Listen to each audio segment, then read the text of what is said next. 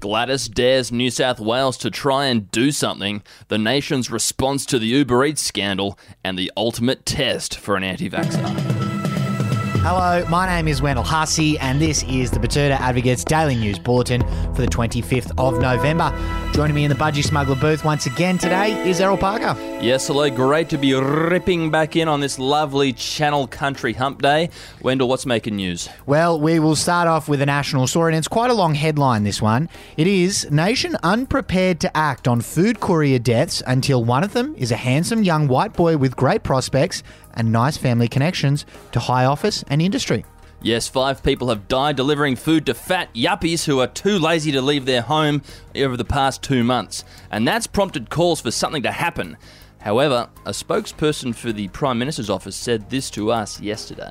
Until a happy-go-lucky, relatively young bloke who went to, and I quote, one of those schools, and has really nice parents who'll cry for the 6 o'clock news and everything, I can't really see much changing. I think the status quo of having a few deaths a year is going to continue. Sad news, Wendell. And in some other news from around the nation down south, quite a provocative comment from Gladys Berejiklian here. Gladys Berejiklian has admitted to breaking the law, but honestly, what are you going to do about it? Huh? Nothing, mate.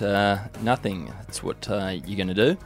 Okay, so don't bother. This comes after it was confirmed that she broke the law earlier this month by failing to isolate herself in the hours after taking a rapid COVID test. Instead of shutting herself away from the world, the Premier left the door to her office open and spoke to multiple people while awaiting the test results. Something that would have a regular Sydney-sider heavily fined. But not Gladys. What did she say to you, Errol, when you asked her what was going to be done about it? She said, and I quote again, "Take me off to jail then. Go fuck yourself, Errol. What's your next question?" Strong words from Gladys there. And there was a comment on this story defending Berejiklian. It was from Andrew Winarchik, who said, "Look, if the media can't handle hot mess Gladys at her worst, then they don't deserve her at her best." In some news from here in town now, and an anti-vaxxer with a shitload of Qantas points is about to face their greatest test. And that's because Qantas CEO Alan Joyce has announced that anyone wanting to travel internationally on one of his planes needs to have the COVID jab. And so that presents anti-vaxxers like French quarterman Mark, with a C, not a K, with a serious conundrum. How does he burn through all of those Qantas points and indulge himself while also staying true to the part of the weird identity that he developed in that trip to Byron half a decade ago? It's a problem I am glad I don't have, Wendell.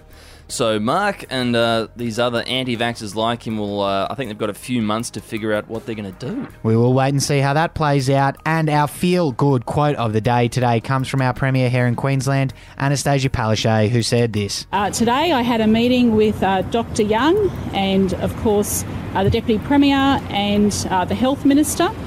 And Dr Young has been in extensive conversations with the New South Wales Chief Officer. Dr Young is now satisfied that they have reached the over the 28 days. So can I say to New South Wales, we welcome you to Queensland from the 1st of December. And apparently Victoria could be today. We might even have ourselves a relatively normal kind of Christmas, the way things are looking, Wendell. Touch wood, Errol. We'll keep you updated on that one, and we'll talk to you again tomorrow. See ya. See ya.